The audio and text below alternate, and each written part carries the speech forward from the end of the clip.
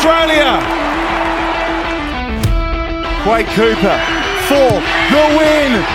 It's on its way. It's on its way. It's good. Quade Cooper is the man. Hello and welcome to the Pick and Drive Rugby Podcast. We are diehard rugby fans having a weekly chat about all things Aussie rugby. We're real, family-friendly and positive, so get involved. Get involved. Now, this is the second episode for the week, which is very exciting. We do have a lot of content coming and we just don't have enough weeks before Super Rugby Pacific starts to do one episode a week. So this is the Brumbies episode. This is the second episode of the week. And we will have another one out on Monday as well. So very exciting. We're basically just giving our fans as much rugby content as they need, they want, and they deserve. So I am joined currently with Ando. How are you, Ando? Tops, mate. Good to be here. Good to see you. Everything is great. And Rev is with us in spirit. As I said before, this is the Brumbies preview episode. So we have an amazing interview coming up with Laurie Fisher. Ando got to sit down with him a few days ago and have a massive chat, which I'm very much looking forward to listening to. I haven't had a chance to listen to it yet, but it's going to be great. And then after the chat with Laurie, we will go into our previews for the season for the Brumbies. And we were joined by Rev in that as well. Ando, you run us through our socials for those who are new to the pod. So, social platforms, Instagram, hashtag pick_drive_rugby, Facebook, Pick and Drive Rugby Podcast, and then Twitter, at pick_drive rugby. And in some ways, I apologize in advance because I got a bit starstruck chatting with Laurie, and we just spoke about rugby for ages. And I had a wide variety of questions that came in from a wide variety of sources. So it meant that we covered a lot of topics in a decent amount of detail. It wasn't like a all-in dive into coaching. It wasn't an all-in dive into kind of the impact of overseas competitions on Australian rugby. We touched on a lot of topics. So it was really, really fun. Thank you so much to Laurie Fisher for being so generous with his time. It was a lot of fun. So a couple of other things we did want to mention. We have already released our Queensland Reds episode. And after that was released, there was the announcement that Liam Wright and Tate McDermott are the co-captains of the Queensland Reds for 2022. Huge congratulations. Don't forget, if you ask him himself, Taniela Tupou is also in that category. True. This is very true. I think maybe he's like the kind of spiritual captain or he's the surrogate baby of those two captains. What? I wonder what a baby. Let's do some Facebook Photoshop thing between Liam Wright and Tate McDermott and see what a baby would come out as. But I doubt it'd be like Daniela Tupou. Coming on from that point, quick question. Do you think it was the right decision for Jock to not seek the captaincy, James O'Connor to not seek the captaincy in 2022? Do you think it's a good call that they've gone with continuing with Liam and then elevating Tate McDermott up? Yeah, I do. I think James O'Connor struggled last year towards the end of Trans-Tasman with that, and even actually not Trans-Tasman, Super Rugby AU before Liam came back with that leadership. He looked calm and composed as he does, but I think inside he probably wasn't quite ready for it, and he just needs to focus on his own game. We even saw going into the Wallabies later in the year that he wasn't really at 100% with that, and he picked up a few injuries again. So I think that he's just focusing on himself for this year and wants to get himself and his body right for 2023 for that World Cup. And he's happy to let some other players, some younger players, take the leadership as well. I think it's also probably a succession plan as well. I don't know if James O'Connor will be hanging around Ballymore much longer than 2023. So I can definitely see Tate McDermott and Liam Wright being there for the next 5 or 6 years. Yeah, that's a really good call. One of the things that Liam mentioned in our interview last week was that in a way, Jock is still looking to just kind of really nail down his understanding and play at 10 because he hasn't been a 10 for all of his career. Yep. And so this might well be an opportunity for him to just continue to get better down, further experience, and just focus on the quality of this play and how that can best benefit the team. And I'm sure he's going to be an experienced voice. Exactly. I'm sure he's going to be providing guidance. Exactly. And if it works, then all for it. Excellent. Well, a couple of other things we wanted to let you know. The announcement about the fantasy draft rugby last week has been met with resounding success, acclamations, just letters, carrier pigeons, everything coming in left, right, and center. Marketing pigeons, everything. Yep. Everything, wanting to be a part of the competition. And in a way, I am sad to say that the draft competition is now full. So thank you everybody for your interest. We may look at trying to expand things in 2023, but considering this is our first year doing it, we wanted to keep things condensed, simple, and effective. And then if anybody did miss out, we highly encourage you to keep an eye out for the Super Brew tipping competition, which will be coming out very soon. Super Brew are yet to update themselves for the Super Rugby Pacific competition, but it'll be coming out very, very soon. And just so a reminder to fans as well with Super Brew that we do have the Pick and Drive Rugby Shield. So we have been, last year we inscribed the first, I think it was Liquor Box or Hair Red. Yep. Are they the same person? Anyway, took out 2021's tipping comp, so his name is on the shield, and so we will have someone else, the winner for 2022, inscribed on that shield as well. So definitely another incentive to get involved. Fantasy trophy or something. I don't know. There's got to be something that you get for winning. We'll talk that one through. But either way, get involved. Keep an eye out for that. It's been a lot of fun, and I don't think we should keep anybody waiting. Let's jump into the interview with Laurie Fisher. Awesome. Let's go. Let's go.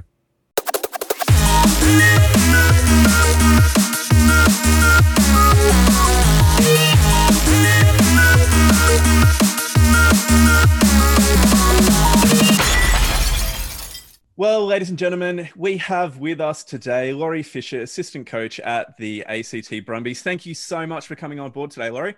It's a pleasure, Ando.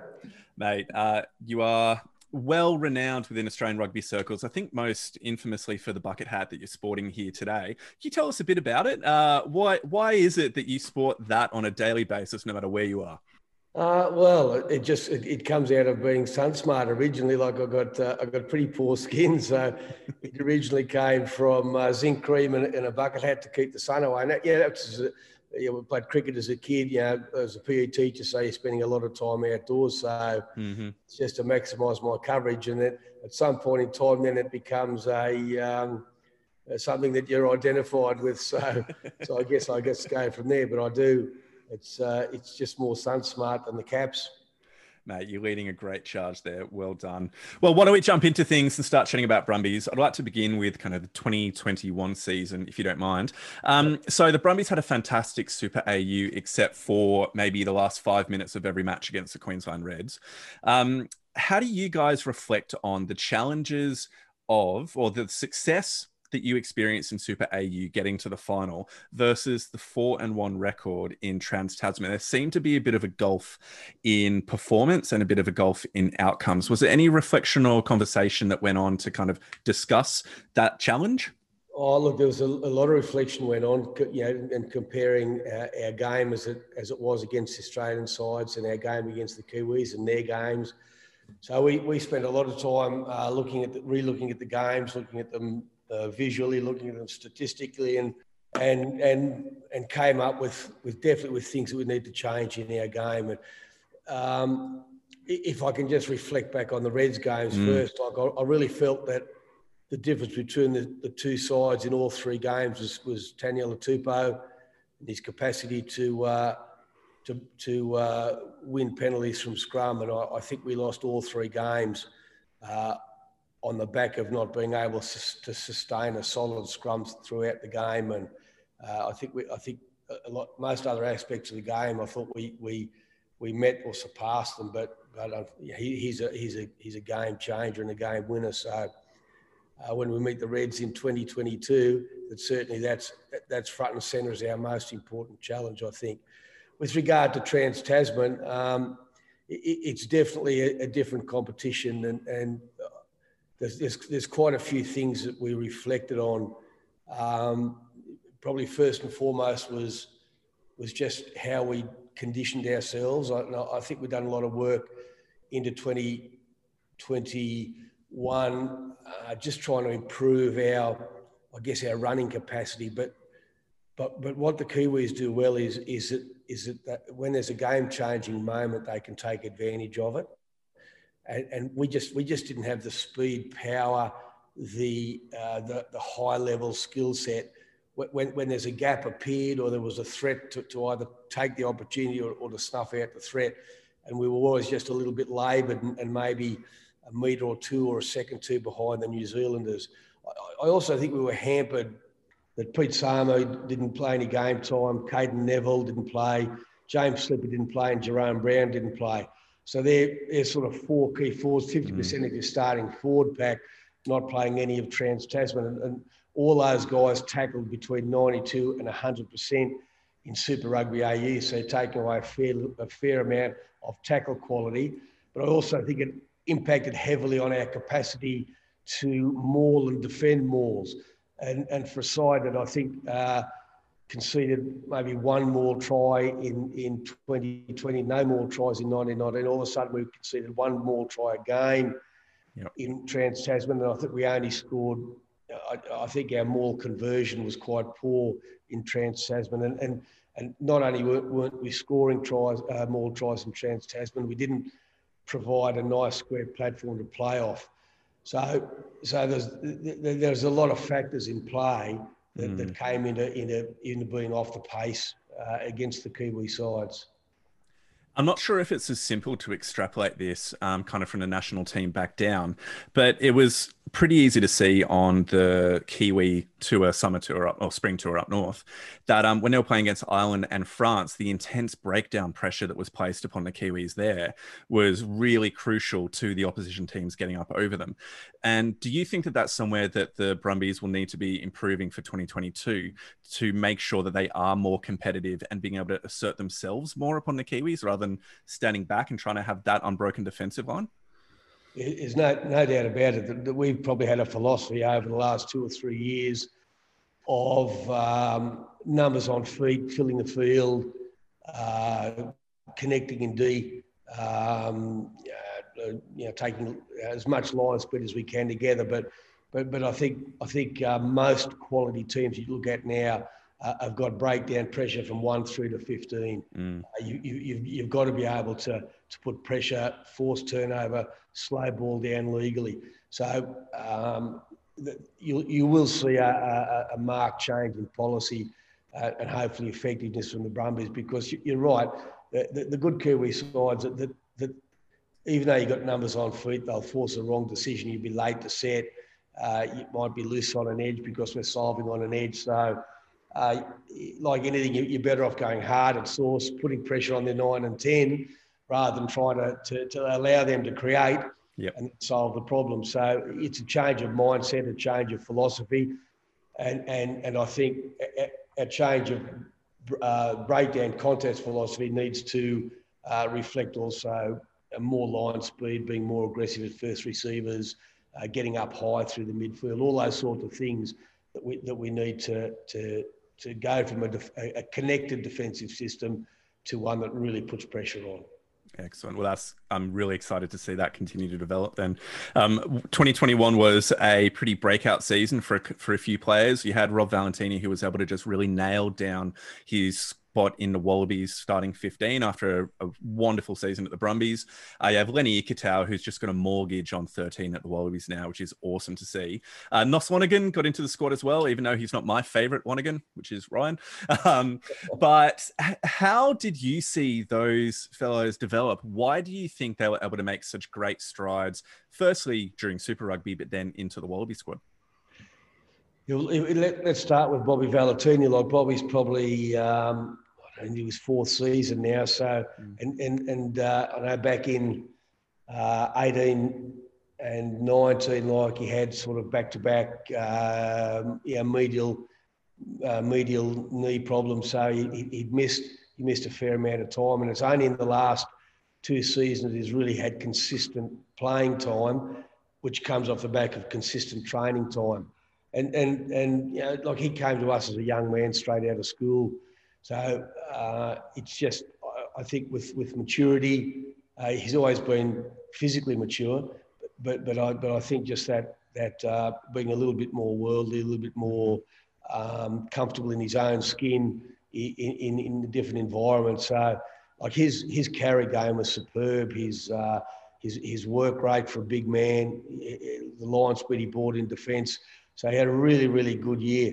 Again, he's got room to move on around the breakdown and tackle contest area. But a super season for him. He's a big man, runs hard with a good engine.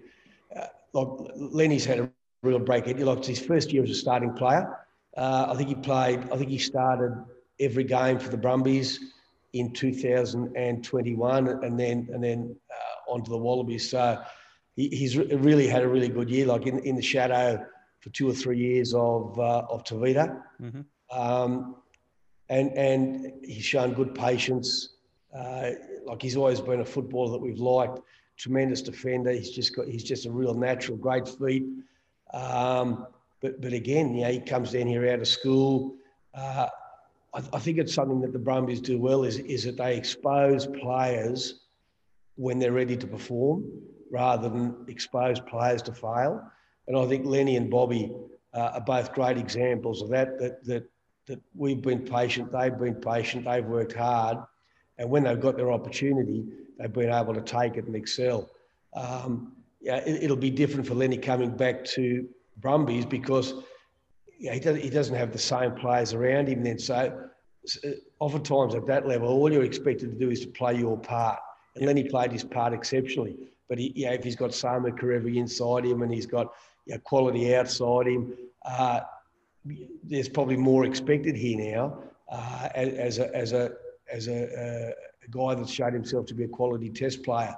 So that then creates different pressures and tensions in Lenny's head. But he's a really, really good player. But also like the fact that we've got depth around those positions this year, with Chris Fairway-Sortia joining us, with Ollie Sapter joining us, with Hudson Crichton joining us. So hopefully we're able to manage game time. We're able to make sure that there's enough pressure that guys have to get better. And that's been our message since the end of Trans-Tasman. We've got to be a better football team, and individuals have to be better. Nos Lonergan, again, he was exceptional in the Aussie 20 sides that had really, really good tournaments. Again, not a big man, but really, like, he's a really good footballer. Like, his natural instincts on running lines, his skill through his hands. He's a good, solid defender, excellent line-out thrower. His big work on, because he's not a big body, is how does he control that middle of the scrum? And when you've got tight heads, a la Tanya Latupo, working hard onto the inside of the scrum, that's a huge growth area for him, because he's not going to be 108, 110 kilos. He's going to be that low hundreds, and that, I think, across all rugby this year, that the scrum is still a telling part of the game. You can control a game extensively through your capacity to scrummage. I think so. That was so important. We saw that, like you mentioned earlier, with the impact that Nella had in various games. Now, I got a couple of questions here from one of my co-hosts who wasn't able to make it today. He was particularly interested in a couple of the ways in which kind of you manage the playing group within challenging situations. So if we look at those close losses to the Reds, how do you as a coach support players during those mid-season games where they've had the close loss, and even with the grand final when it's been such a tight game, it's won in the last minute by the opposition? How do you let the players kind of mourn, feel that loss for a while, and then speak to them the next day? Or are there messages that you're trying to communicate in that moment that they can hold on to moving forward? I'm personally not a fan of trying to dissect the game in a half hour to an hour after the game. I think it's got to settle it. There's a lot of things that you don't see. I mean, if what you've seen is effort, and the lads have sort of worn their heart on their sleeve and had a genuine crack, then you're searching for specifics as to where we need to get better or what we need to do differently.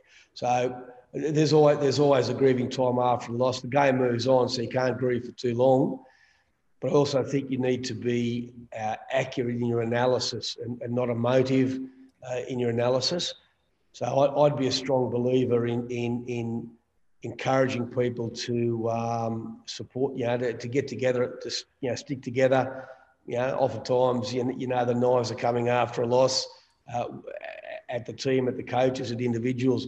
So it's important to hang tight to really push that sort of family side of things. But then it's important to look at your game, our game, and everybody comes on Monday with some thoughts on what we did really well and what the shifts need to be, because we need to be clinical in making those changes. And you can only do that if you know that the effort's been there.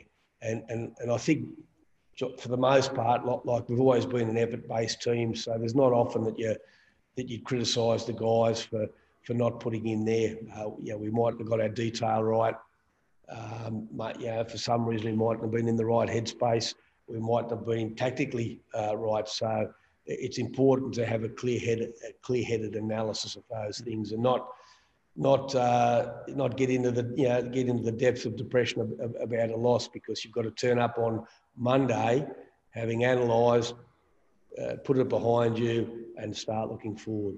And is that something that very considered and reflective approach, rather than being kind of emotionally driven in a moment, is that something that you feel like you as a coach have had for a long time within your coaching career? Or is it something that as you've grown in your experience in different settings and competitions has developed over time? No, I guess it's always been my nature. Like I've probably blown up at halftime a few times, but I would never have blown up at the end of the game. In the sheds, etc. That sort of try and my belief is I think that's sort of players' time. It's funny, you look on TV and a lot of players get criticised for smiling after a loss or something like that. That it's people expect to see your jaw on the ground and your shoulders stooped and woe is me. But again, you can't operate on a basis like that everybody's disappointed to lose, but you got to show a brave face, but trust that everybody goes back and looks at their game, and that's the key, that your reflection in the moment, like you've just got to move on. You've got to wish the opposition well. You've got to congratulate them on their performance, and then do your work behind the scenes and show in your performance for next week. That you've done the analysis, you've found the areas of fix, and you've gone about fixing them.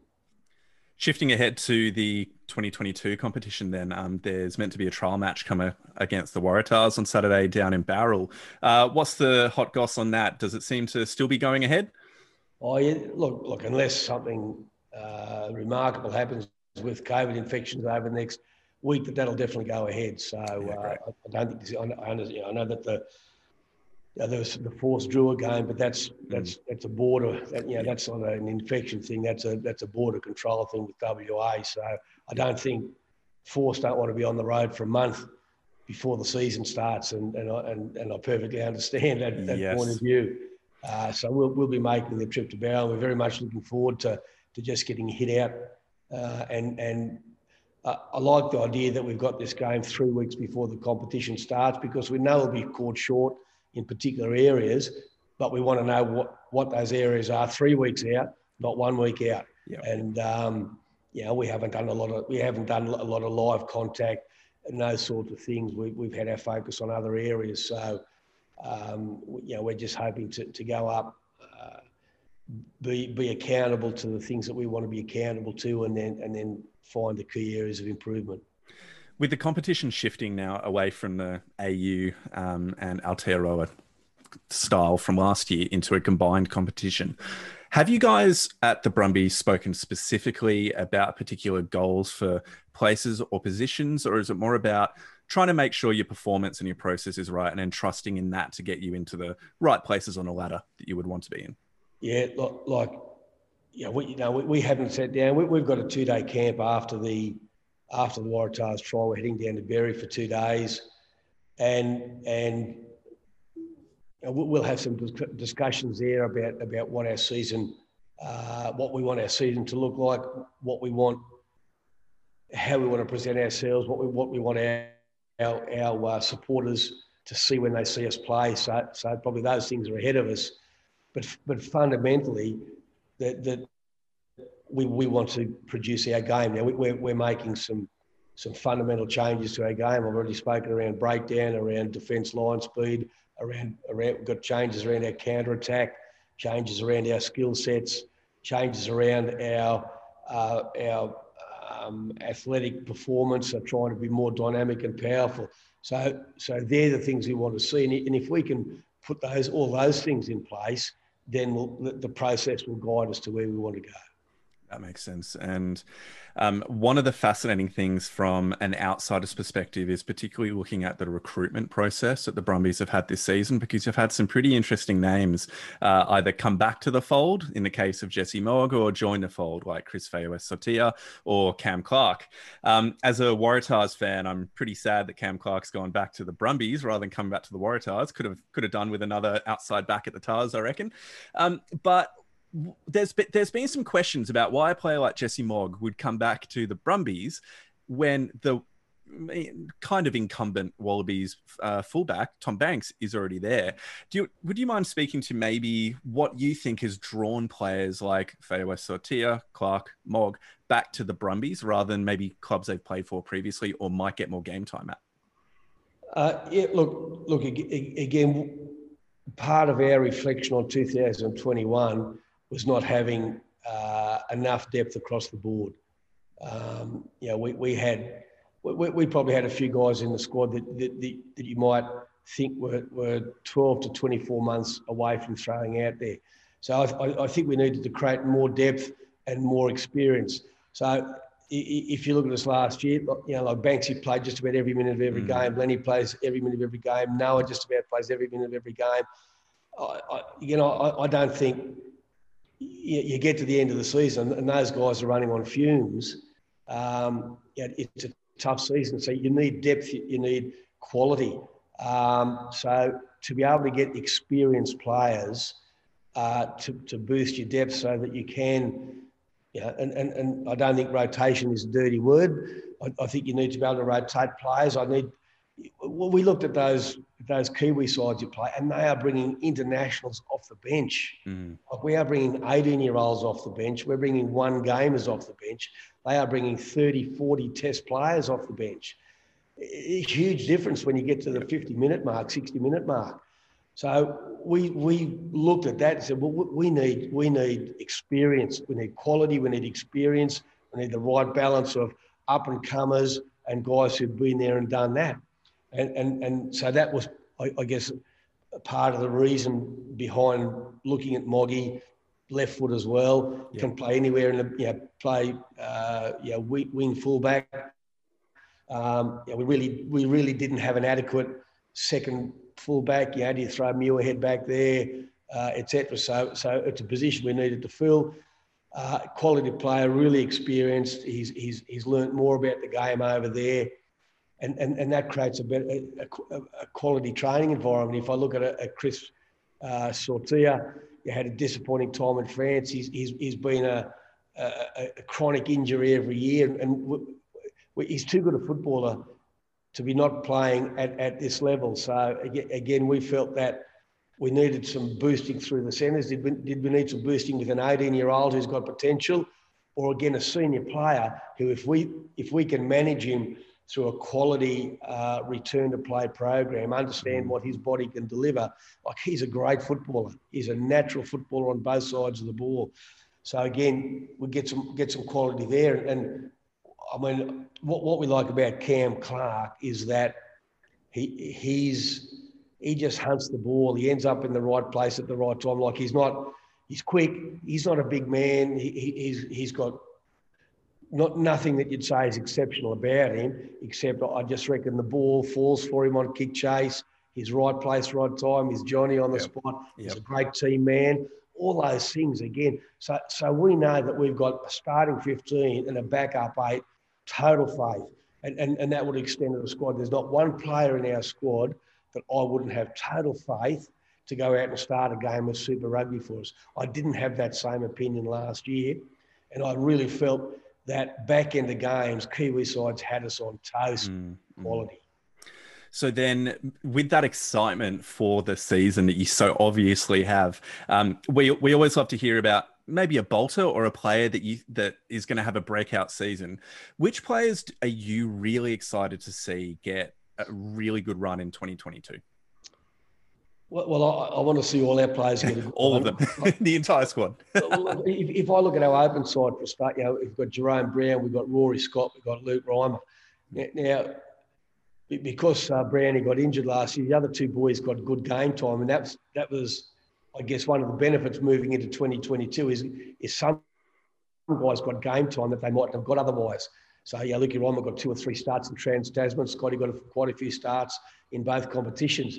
So they got to experience that and the understanding of then what this pre-season needs to look like to make them better players for 2022. So I like competition here. I like young Tom Hooper, who's going to be competing for maybe that lock-back row spot.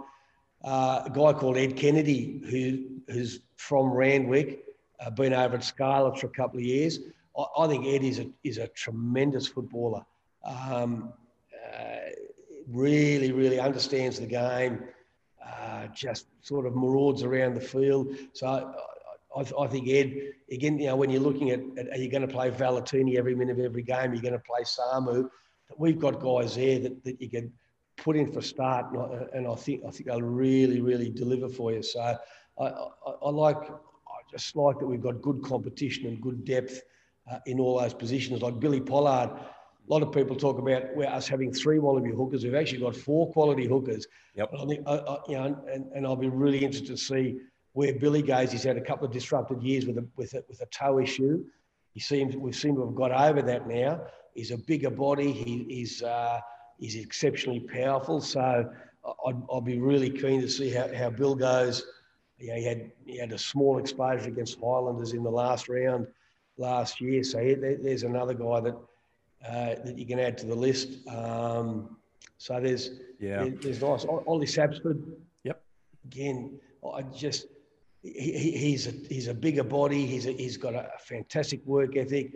Like all Kiwis, they've got a great understanding of the game.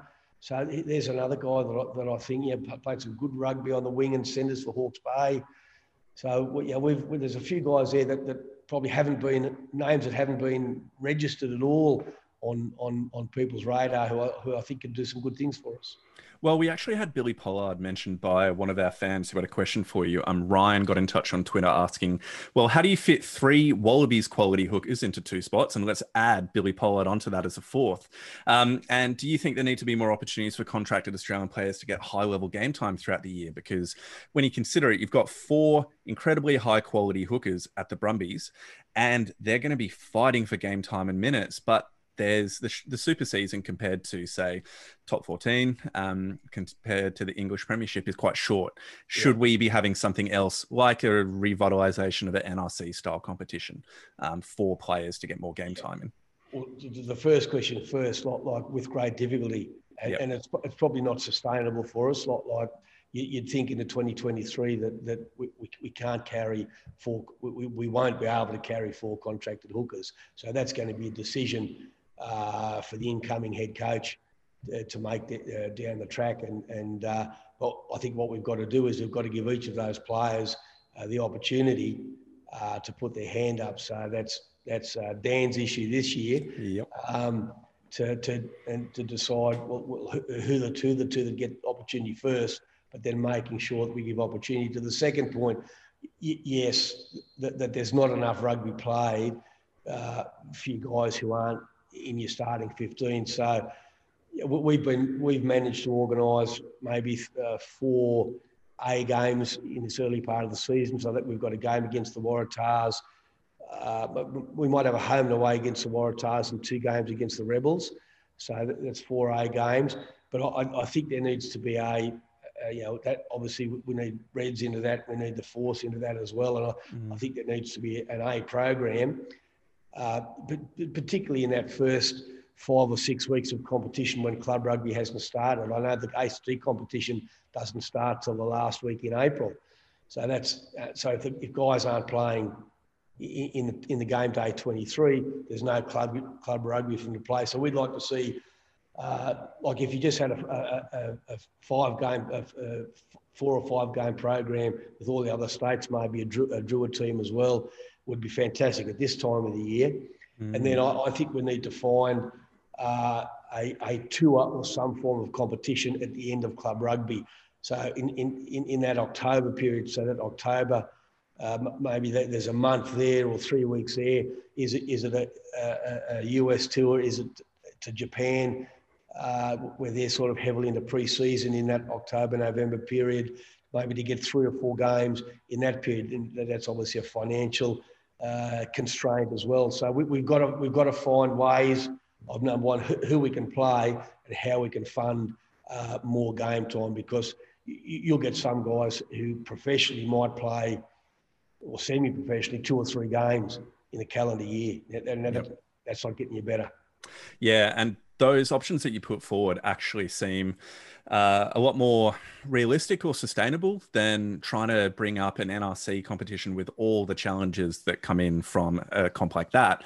This seems, it's not doing the same thing as an NRC style comp, but it's at least providing a fix for it from a Super Rugby level, because you're providing that step, the players that aren't in the match day 23 with that regular game time at the beginning and end. I really like that, especially if they're touring tier 2 nations at the end of the year. That'd be a fantastic thing for some supporters to go and follow as well. You could head through Europe, Uruguay, Paraguay, Georgia. Like there's some really good opportunities to play, but as I say, like we're not flush with money. And it's a difficult time. I also think there needs to be a comprehensive Australia A program.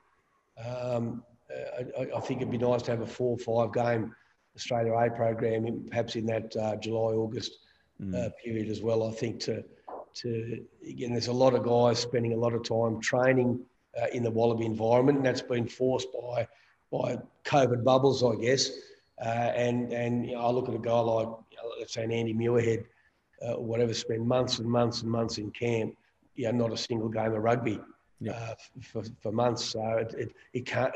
I know it's great to train in that environment, but you've got to play it, if not just for your mental health. Well, talking about that environment, have you noticed now that players like Alan Alatoa, Darcy Swain as well, they're coming back into the Brumbies preseason. Have you noticed that they're bringing back a bit more kind of info, a bit more IQ, especially having Dan McKellar being the forwards coach? Is he giving you guys a few kind of little cheat sheets or hints about opposition scrums, opposition lineouts, and what particular players might be bringing to the table that you'll go up against? I honestly don't think it's so much about that. I just think it's more that they do bring back confidence. Particularly the new guys. So if you look at a Nikita, you look at a Swain, you look at a Nos Lonergan, not just a belief, but a real understanding that they belong, that they can play at the next level. So they bring back a confidence in their own game. They bring back knowledge as well. Don't get me wrong. I watched Darcy in recent team meetings, and his composure and presentation around line-out attack and line-out defence, he's just got better every year. So a real confidence in their ability and their ability to perform for the team. And that's half the battle, is if you've got confidence. Like if you're second-guessing yourself, do I belong, don't I belong? Am I good enough, aren't I good enough? Like these guys have clearly shown, like a couple of wonderful victories, some dodgy but brave performances against the French United, 2 superb performances against the Argentinians, great performances or wins against the South Africans. So all those performances boost confidence, boost self-belief, and that encourages you then to throw yourself back into work. You're more encouraged then to share information to make your teammates better. So I think that's the main work on. So it's not so much about intel on other players, and we'll do that as the season goes on, and we'll all bring our own skill set to that. And Dan will lead that exceptionally well, as he always does. But I just think that they bring a confidence and a slightly different aura now to the group. Has Darcy returned, particularly after the French series as well, just with this confidence that whenever he's going into a maul, he's getting a turnover. He's just eating those mauls for breakfast every time, because he came up with a couple of huge steals throughout the international season. Yeah, look, I think Darcy and Caden Neville would be 2 of the best maul defenders in the game. They've got a real appetite for it, and that's the starting point. Yep. The mauling game, attacking defence, is number one, is about appetite. If you don't love it, you're not going to be good at it. He just looks angry every time. He's just like forcing his way through with this like primal energy. It's awesome to watch. Yeah, it's superb to watch, isn't it? And it's superb, and not everybody has that same passion for it. But you know, that's a niche, important part of the game where a bloke like Darcy, and as I say, Caden's the same, have enormous impact for us. We're hoping we don't have to defend so many mauls in Super Rugby next year. Like, we were poorly disciplined. We gave away a lot of penalties defending in our C zone and D zone, allowed sides to go to corner and put a lot of heat on us. So if we could pick up on our onside disciplines in our defence, again, I think we'll be a far better team for that. Brilliant. Well, what we might do is, if you're all right, shift the conversation a little bit into some of your experiences as a coach overseas, Australian rugby, and then we'll kind of start to wrap things up for now. You've been more than generous with your time, mate. So you've had time over as forwards coach and head coach at Munster and Gloucester over in Europe. How do you think you've taken those experiences and that growth as a person and a coach and brought it back into the Brumbies setup for Australia? They're two very, very different environments, and obviously two very, very different roles. If I look at Munster first, where I spent 3 seasons as forwards coach, and when I went there, the Munster pack was the island pack. I watched them play. They had a 3-test series against New Zealand in that June period before I went over there, and you're looking at Hayes, Flannery, Horan, O'Callaghan, O'Connell, Wallace, Quinlan, and Dennis Leamy.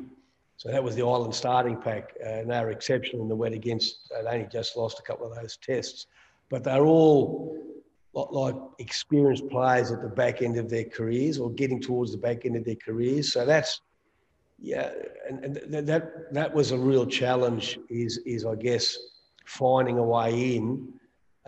If you're a guy that's played 20, 30, 40, 50, 60 tests, what you do is probably pretty good. Yeah. So someone comes over and says, "Oh, well, yeah, we can do this or that." So I felt I wanted to listen first, tread gently. I felt they had technical improvements. I remember reading somewhere that when you go in a new environment, like you might want to change 20 things, but pick one thing which is the best bang for your buck. Otherwise, you're going to put them all offside. And so I felt we had room to move just around our ball presentation and our clean out, ability to speed up our ruck ball. So that was what I tried to deliver on initially, and try and get them to buy in. And look, great men, great club. And one of the real things I learned from, a couple of things I learned from Munster is just the passion for the jersey and the passion for the province, like absolute, like driven by that. And like winning's massive. But I remember guys like Paul O'Connor at a pre-game, I think we were playing Sale in Europe, and he was just saying that for our own pride, we're just looking for a performance. Like, he's not saying we've got to win. We have to put out a performance. And by that, he just meant physicality, work rate, hard on your sleeve, just go. That's a performance for them. Not thinking about being clinical and technical. The performance is to show your supporters that you will empty the tank, you will bleed for that jersey. And when you come off the field, you've given everything you can. And day in, day out, Munster were driven by that. Yep. And that was a fantastic thing to experience. And a little bit of, not so much fear of failure, but fear of letting down. Like Limerick is quite a working class area. Fear of letting people down who don't have a lot of money, who spend it, coming to watch you play, have a few beers and cheer you on. And fear of not giving them everything that you possibly can. And I felt that was a really, really brilliant thing to be part of. They had great leadership. Great O'Connell, great leader. Ronan O'Gara, great leader. Learned a lot off them about how they presented themselves amongst the group. But just a wonderful environment to play in, quality players, and trying to find a way to make a difference. Mate, just jumping in there, because it seems that that that passion and that pride for the performance, it seems to be something that the Brumbies for quite an extended period of time and the Reds for the last couple of years under Brad Thorn have really been able to kind of encapsulate, and to have this real organizational drive towards that pride and a passion for the jersey and for the supporter base that you're playing for. I would guess that is something intentional that you guys are communicating about and trying to reinforce on a regular basis with the squad. Absolutely. That we've got to be seen as not only seen to be, but be an important part of the community. That we want to represent the community, and again, not just on the rugby field. That's where we get a chance to express ourselves, but in a whole range of other areas. That we haven't got guys who fly in, fly out. Like people put down roots here, buy houses, become Canberrans. They might push off at other times, but to genuinely invest in this area as home and the place that you're representing. So you're representing yourself, your family, and the Canberra and the region, and that needs to be a strong driving force, because you've got to have a reason, and the people who support you and put their hard-earned up are first and foremost should be front and centre about why you get out there and give your all for the jersey. So it's definitely a strong part of our messaging. Looking forward then towards the June internationals where England are coming out to play, you spent time as Gloucester's head coach. Do you see a particular advantage that the Premiership provides players over what Super Rugby does? I mean, traditionally, the Premiership would be defined as something that's a little bit more rugged. They have more extremes of weather in terms of wet weather and snow, and at times you're playing in those horrible conditions. Do you think that there's going to be this real combative, gritty element to England's play just because of the nature of the Premiership? Well, they've got a lot of big, powerful men. And the Premiership sort of runs in 3 seasons, sort of that November, December period where the weather is nice, and you're into a 4 or 5 month period where it could be quite a slog through cold weather. And then you get into your finals period again, and the sun's on your back, and the games open up. I mean, one thing that has changed over time, obviously, is the quality of the pitches. So there's a lot of 3G, 4G, hybrid pitches. So possibly, I think even Gloucester's gone to hybrid now. So there might be, the rec is still a grass pitch. But if you look at most other pitches now, that they're all hybrid. So that you never play on a heavy pitch. You might play in wet and windy conditions and cold, but the pitch is always in great nick. So that's changed from, say, 15 years ago, when it might be just a slog on a boggy day. So you can still play footy. You can still play rugby. And you look at what Harlequins have delivered over the last 2 years, the balance in an exeter game of being able to power through you in the A zone and play to edges further out. So it's a competition now that allows you to play a number of different styles, which is what you learn over there. And then because you might be playing French teams and Italian teams and Welsh teams in Europe. So again, there are a lot of different styles. So I don't think they'll come down here with a power game. There's no doubt about that. But they'll also come, you look at that, you look at what they got in the backfield and fitness levels that Eddie gets them to, skill levels that they go to, that they can play. That try that fullback scored against the Wallabies is as good a try as you see. Like 1 minute, him and Johnny May are on that wing, and honestly, 6-7 seconds later, Johnny Hill's running a neg line there to hold Bobby Valentini. They're around the corner. These guys run a short line. Johnny's on an edge, and bang, at fullback through the middle. Like that sort of work ethic to get from side to side, absolutely superb try when you look at it in detail. So the Premiership's got a lot of good things. They also, they heavily invest in academies. So academies are pretty much fully professional. So not only have they got, each club will play something in the range of 40 games a year, if you count A games, Premiership games, European games, and cup games. So you've got 40, 42, 43 games. If you make finals, you might play closer to 50 games. So they've got big squads, deep squads, fully professional academy, well funded by the RFU. So that's a lot of players. And look, I know they've got some internationals, some non-eligible players, but I know when I was over there, you would get heavily funded if you kept your match day squad to a certain percentage of English qualified players. So they've got a lot of things in play to encourage you to play English qualified professionals, to drive your academies, to develop locally, all those things. And we're really under-resourced here. Like our academy, like our academy's folded for about 7 or 8 years for a period from about the mid 2000s to for maybe 6, 7, 8 years. We didn't have academies at all because the AAU cut funding and the clubs didn't have the funding.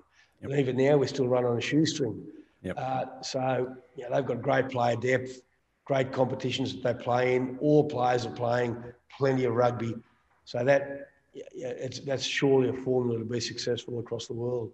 I know, and that, whilst we do try and be positive, it's one of the challenging realities of the position of Australian rugby at the moment, because, I mean, you speak to the depth of the premiership clubs and the advantage that in a way that's kind of forced by the requirements of the salary cap and how players that are English qualified or are coming from the academy get credits which kind of don't count against the salary cap. Yeah. And you also have then the growth of the top 14, the growth of the Japanese League One, I think is the new name of the competition.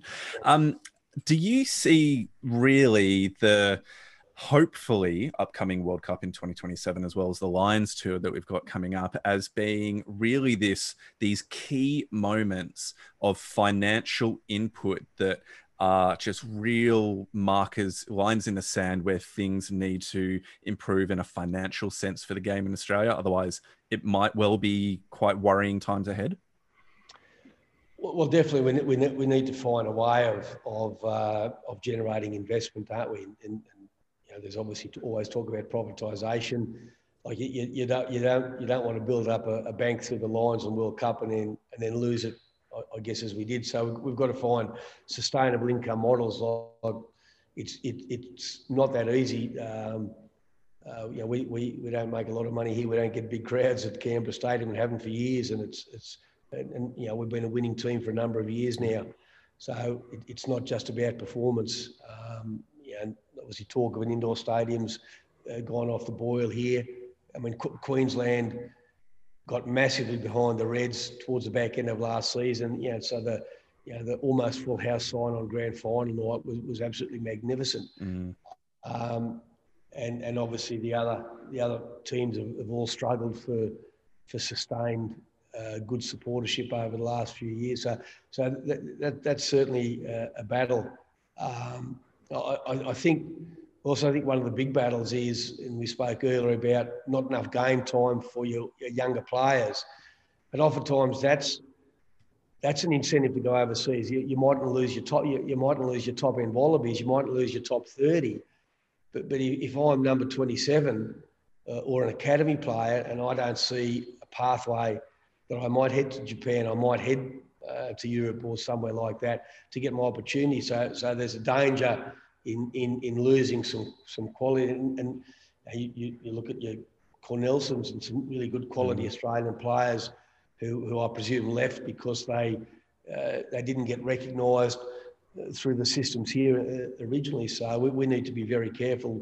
We've got scarce resources, but we don't have all these players on meat hooks that we can just no, he's no good, get on. We've got to keep that love and development going and give guys opportunity to flourish and to be a late developer and all those sorts of things. So I think we've got to attack things very differently. Yeah, that all makes sense. What we might do is finish up with a couple of fan questions now. We've already kind of answered Hugh Tyndall's question of what's under the bucket hat, so we'll keep going from there. We've already answered Ryan's question about the hookers at the Brumbies. Nelson from Fantasy Draft Rugby asked again, how's Pollard developing? And I guess the question I'd love to actually ask is, what does he offer that's different to the other hookers there? So Fangaha, McInerney and Swanigan. I mean, Billy's had a tough 2 years with this sort of sesamoiditis in his toe. That seems to be an operation. It seems to be resolved. So he's missed a lot of training time in the last 2 years.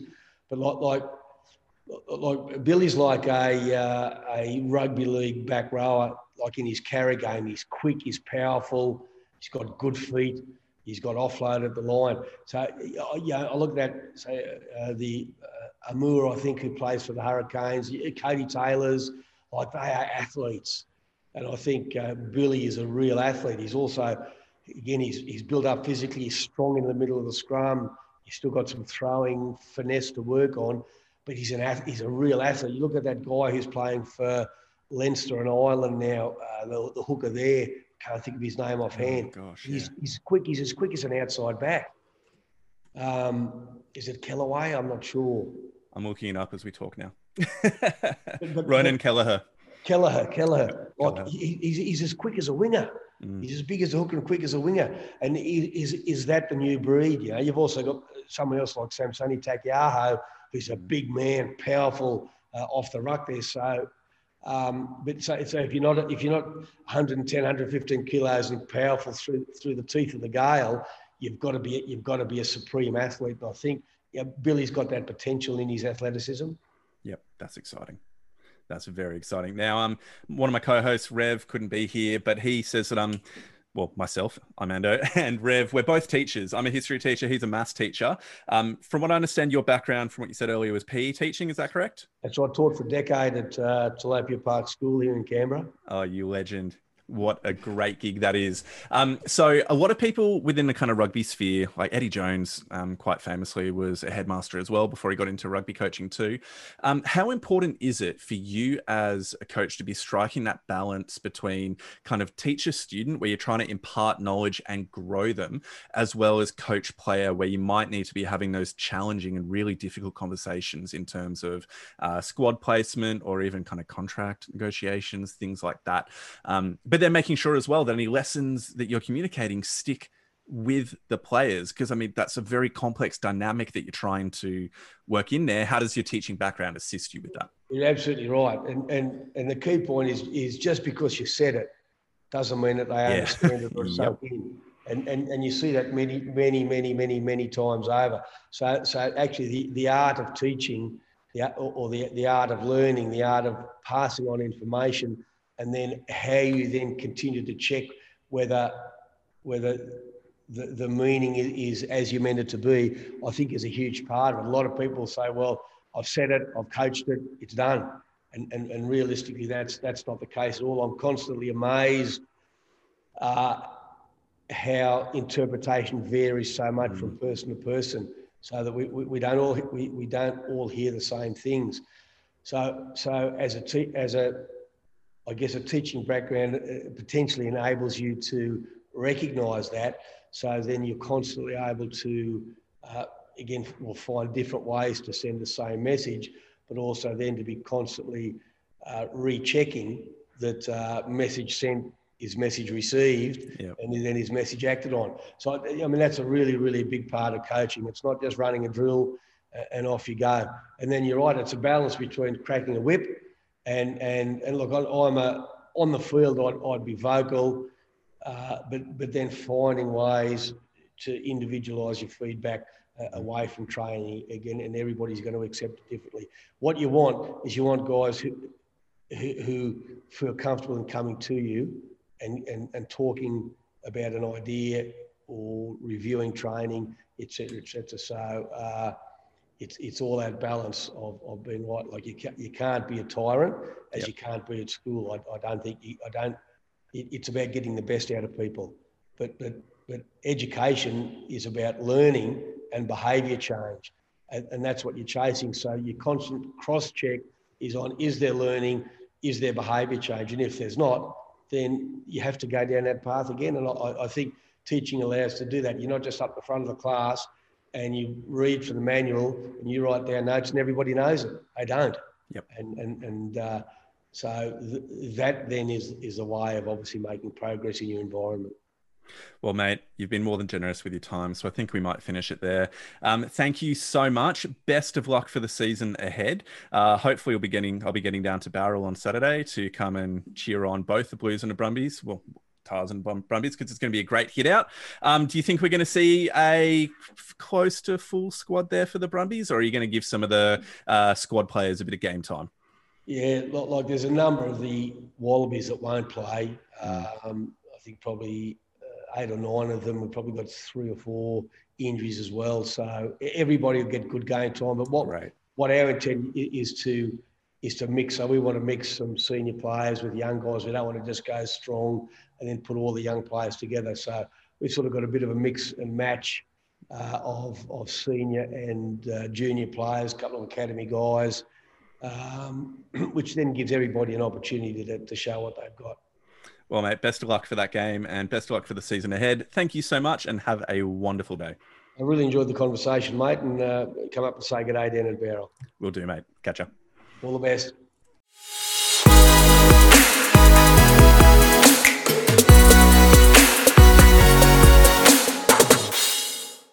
Thanks again to the absolute legend, Lord Laurie Fisher, for coming onto the pod. I think I was a little bit starstruck as we had that interview. So it was great to just hear from the experience and the wisdom that he can bring to the game of rugby. And now what you're going to get is our incredible insights after that into what the Brumbies will be shaping up this season. I feel like a bit of a poser coming in after Lord Laurie, but either way, it's going to be a bit of fun.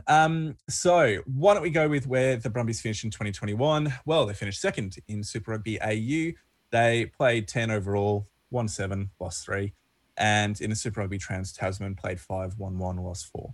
So in the Super Rugby AU, it was a great season for them, except for the games against the Reds. And Rev, that must make you pretty happy. I mean, I feel very sorry for any Brumbies fan who had to sit through 3 performances where they were the better team for 230 of the 240 minutes. So, I mean, I know we're in a bit of trouble this year when we face them because they'll want revenge, but otherwise, very happy as a Reds fan. Yeah, they were, and I mentioned it when we did the Reds preview as well, but they were just 3 of the best games that you can watch in Super Rugby, Australian Super Rugby. So make sure you go and watch them back on stand. They were incredible matches that went down to the wire every single time. But again, the narrative was the pantsing that Australian teams had by the Kiwis in a Trans-Tasman competition. And they will be incredibly disappointed by the nature of some of their defeats in Trans-Tasman. So why don't we just quickly fly through some of the ins and outs of the Brumbies, and we'll then get into a bit more detail about some of the big signings or big losses. So coming in, Sefo Kautai, Fred Kahia, Ed Kennedy, Rod Iona, Hudson Crichton, Chris Feauai-Sautia, Ollie Sapsford, Cam Clark, and Jesse Mogg. Mitch, who are you particularly excited about for the incomings for the Brumbies? Yeah, I think Chris Feauai-Sautia is a great signing for them. He's one of those players that just has such a unique skill set and will add something that they don't already have. He's got a different skill set to the current wingers that they already have there, so Muirhead and Wright. I think Cam Clark's a great signing as well, as is Jesse Mogg, but it's puzzling that these kinds of players, like that would be a formidable back 3 for any Super Rugby side, yet they're coming into a team that's already got established Wallaby allocated back like positions in those positions, so it doesn't make a whole lot of sense why these players would be coming here because they're not going to get a whole lot of game time. And that's really the big question. I mean, why, when you've got Tom Banks, Tom Wright, and Andy Muirhead as 3 players who are either starting Wallabies or within the Wallabies squad for 2021, would Cam Clark be returning to the Brumbies? Why didn't he go to the Waratahs, he'd almost be a nailed-on starter at the Waratahs as opposed to the Brumbies. And Jesse Mogg's return to the Brumbies, I understand a bit more because he was a bit of a cult figure down there before he went overseas. But even then, he's going up against the Wallabies incumbent fullback. And now I know that Tom Banks has a raft of haters that will travel anywhere across the world to decry him and put their opinions out there. But he's a good player and he's the Wallabies incumbent fullback. So you're still having to push him out of position. Rev, what do you think about about those two players in particular and anybody else that's come in that you're particularly excited by? It was one of the big question marks over the Brumbies is they've got awesome players coming in, but it doesn't make much sense because as good as these players are, I think they'd start at least 3 of the other Super Rugby sides. So not the Reds. Well, I mean, they're not Reds players, so they wouldn't start at the Reds. It's a simple. Fayaway Sortia was, and he wasn't starting. If you can't.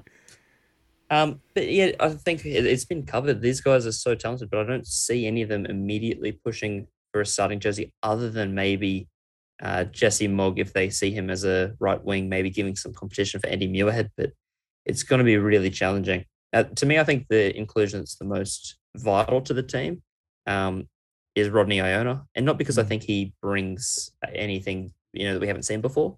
I think just because, as we'll get to with the losses, they're pretty light on with the fly halves at the moment. And if there was an injury to Lolesio, which did happen in 2020, you do need someone to step up. And he's, I think, about 30 or so. He's played a bit of Super Rugby before. He's been in the NRC. He's travelled a bit, so he'll be, while maybe not as exciting, a very, very capable step in. Brilliant. And I think that leads us really well into some of the major losses that they've had. So players that have gone out are Bailey Kunzel, Isaac Fines, Leawasa, and Rizchan Pasatoa, all heading over. Actually, Ristapine and Harry Lloyd all going to the Force, which is just huge. James Tucker, Mac Hansen, Archer Holes, and Solomoni Kata. So there are some really, really significant players that they've lost. I think we'll get into the conversation around kind of Kunzel, Fines, Leawasa, and Pasatoa in a sec. For me, Solomoni Kata's loss is quite significant because he was a back 3 player that they did not have another player in the same mold of, and they haven't replaced either. So he's a damaging, bruising, physical winger, kind of like a Marika Korombete in the physicality that he brings to that outside back position. But they haven't replaced him really at all in that particular skill set that he brings. Now, I would argue that Chris Fayaway Sortia is in that mold. Maybe not the same big body that Qatar is, but Solomoni was there, the Brumbies, for about 2 or so years, and he never really made that 14 or jersey his own. He was in and out. He was a great player and he had a great highlights reel, but I think he struggled a little bit with the transition from league back into union. And I don't know if there was some personal issues as well that he wasn't fitting into Canberra or whatever, but he's gone across to Moana Pacifica, and I think that's a much better fit for him as an individual, and I think we'll see a lot more from him in an environment like that. And yeah, as you said, he was a different type of player to Tom Banks, Tom Wright, and Andy Muirhead. Bigger build, more abrasive type player, not as depth with ball in hand. But I would say that if we were to be looking for his replacement, that's probably why they signed a player like Chris Fayaway Sortia. Yeah, I mean, we need to remember that he had some ongoing injury issues throughout 2021 that kind of kept him out of the team. And then Andy Muirhead was in pretty good form, as well as Tom Banks. So there was a lot of tight competition for those 11 and 14 jerseys. Rev, heading back to the kind of key players or the key losses in kind of the fly half and scrum half stocks, do you agree with the decision that those players have made to head over to the Force? Do you think that is a good developmental opportunity, considering that Dan McKellar is the assistant Wallabies coach and would have had a direct eye over them for the entirety of the season? I think it's really tough because obviously the Brumbies are a better team than the Force on paper and as evidenced last year. So you kind of want to be in the winning team. But at the same time, Isaac Fines isn't going to usurp Nick White and Ryan Lonergan. I mean, no one usurps Ryan Lonergan. I think that's made for damn sure on this podcast. But Thank you. That's why we keep you here. The other issue for Pasatoa and Kunzel leaving, I think they know that Lolosio and Simoni both have Wallabies caps and Wallabies caps under Rennie. Importantly, they are quite recently capped by Dave Rennie. So they see that opportunity at the Force as being, well, they do have McIntyre who's experienced. They do have Godwin and Kahui that are experienced. And while those two center options are capped, they've not been capped under Rennie, and Kahui is not eligible for the Wallabies. So I do think it just makes sense. If they want to play for the Wallabies, they will get more game time, more opportunity, and hopefully a better look in at the Force. So it's a shame to see them leave, but I do think it's a smart option, especially for Pasatoa, just because he, has been touted as the real deal for so long. It's hard to be the real deal if you're getting, 2 to 8 minutes off the bench. And it's always funny too when a player leaves a team like the Brumbies, who have been doing so well for the last few years, to get more game time and hopefully push for the Wallabies. And they've unfortunately gone to the Western Force, who for the last 2 years have had the least representation in the Wallabies squad, and it's going to be quite hard for them to really. They'll have to play ridiculously well, and probably better than if they could have probably played for the Waratahs or the Rebels over on the eastern coast and not played as well and get selected for the Wallabies. It's just so much harder to get selected from the Western Force. I think there's also the point of view that all these players are really not in contention for the 2023 World Cup. If we're being totally honest, if we're not, I have the opinion that we're not going to see any major bolters for the 2023 World Cup squad. I think we could probably pick the touring squad now and be accurate within 2 to 3 players. What these guys need to be doing is solidifying their starting places in the Western Force team over the coming kind of 12 to 18 months, and then be building for the next, the 2027 World Cup after that. That's the one that they should be targeting. And by that point, they should be players with kind of 70, 80 Super Rugby caps, and hopefully between, by that time, maybe 20 to 30 Wallabies caps. And actually more than that. So I think that they need to be building for the future. And so to then kind of answer my own question, I think that move is a long-term good decision for them. So we'll see how that pans out. Hopefully they remain injury-free, and hopefully, particularly Rishan Pasatoa, and in my opinion, Fines Aliawasa could be pushing for those starting positions. But anyway, let's get back to the Brumbies, because we are meant to be talking about the Brumbies. Let's just go talk about some of the key players or positions for 2022. Rev, who is a key player, or what is one of the key positions you think for the Brumbies in 2022? I think the key position for me is open side flanker. This has been exaggerated a little bit with, obviously, Pocock was their stalwart for ages. They had George Smith before. They had Michael Hooper for a spell. Like, the Brumbies have always had a really good 7. But with losing Will Miller to retirement again, and Tom Cusack as well, 2 solid, if not, spectacular open side flankers. It's a really important position for, I think, Jerome Brown probably to initially nail down. He's got the age. He's only got 18 super caps. Rory Scott's really exciting, but he's, I think, 19 and has 8 super caps. Luke Reimer's similar position, a little bit older, but not many caps.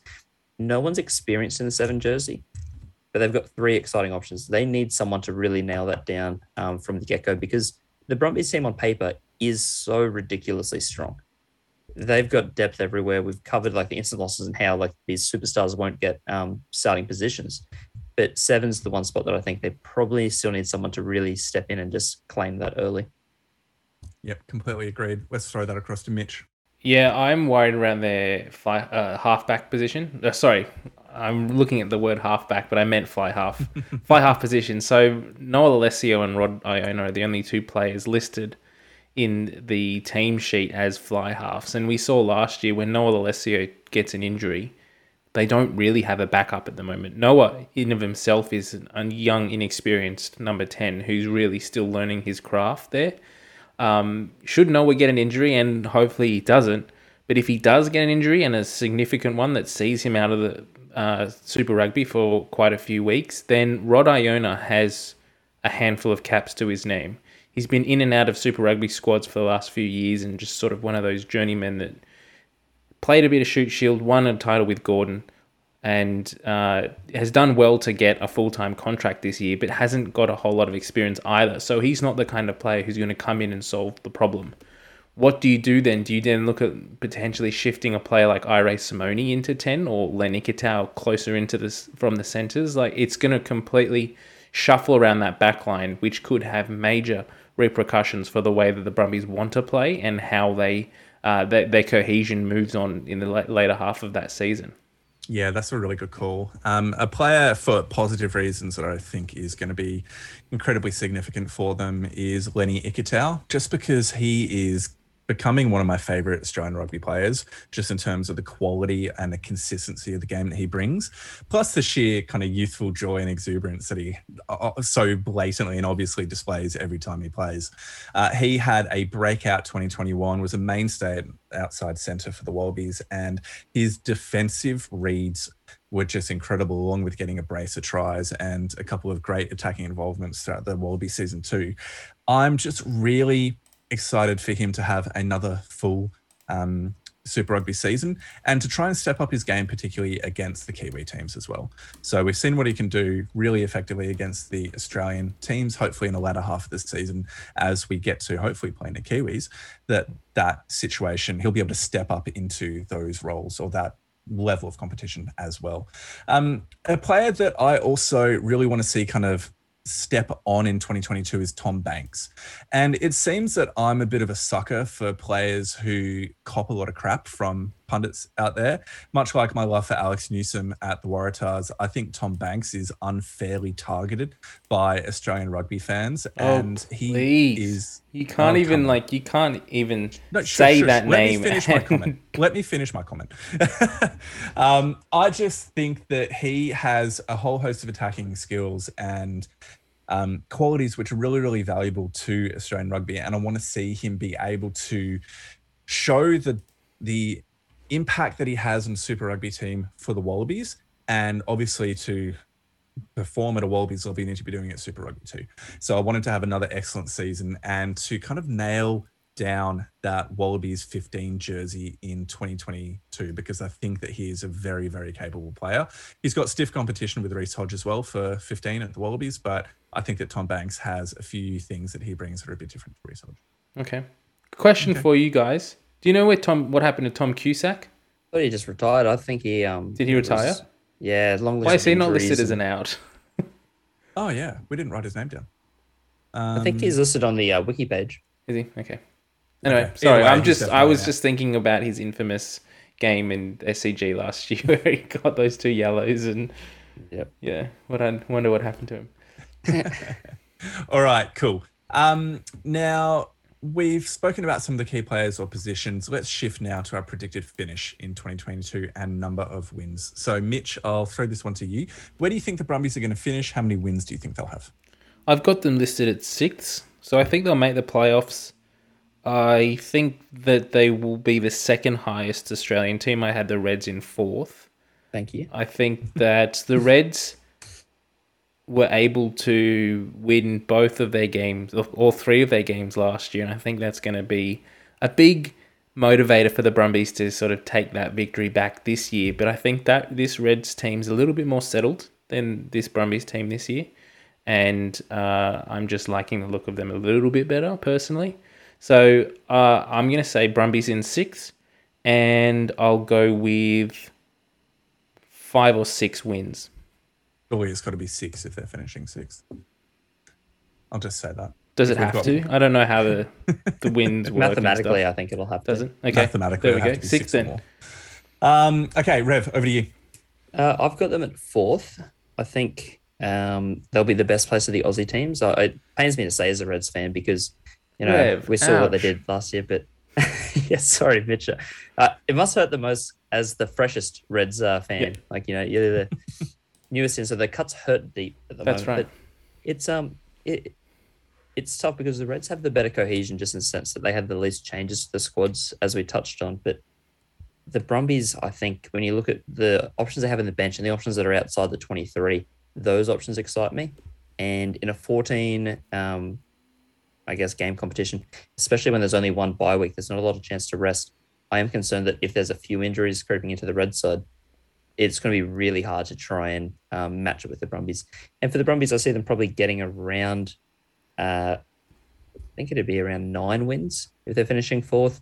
I see them probably being able to get out of the 8 games in the Australian Conference. I think they can probably beat everyone except maybe one against the Reds. it'll be how they go against New Zealand sides. And I'm not expecting more than 2 wins against those sides. If they get 3, that's awesome. But clearly from Trans-Tasman last year, it's going to be a massive mountain to climb. For me, I'm picking them at around about, I'm going to split the difference and go 4th or 5th. I think that it's so hard to split the Reds and the Brumbies within the Australian Conference this season. We can talk about the continuity or the overall kind of squad list cohesion between that the Reds have, but the Brumbies just have so much more experience within key positions, and they as a team have been more consistent over the last 2 or 3 years, and there's a lot to be said for that organizational consistency as well. So I think that the Brumbies might just shave in ahead of the Reds, but it's going to be close, and it wouldn't surprise me either way. And we'd be looking at about 8 or 9 wins. So it looks like there's only one of us in the podcast who's going to get their picks right this year, and I'm fine with that. Okay, now let's shift across to predicted numbers of inclusions within the Wallabies squad.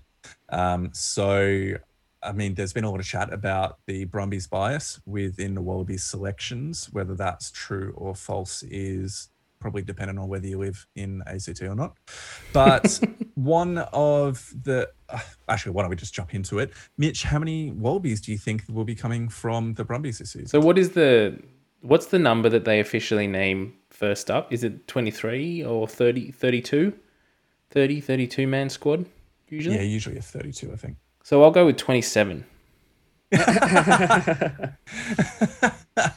That's pretty fair. I reckon if you're playing 4th grade subbies rugby in Canberra this year and the halfback does his hammy, you've pretty much got a chance to play for the Wallabies.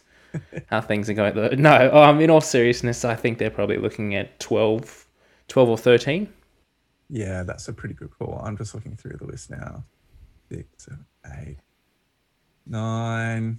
Ryan Horner going to be in there. That's 10. I'm probably going to be picking about 13 or 14.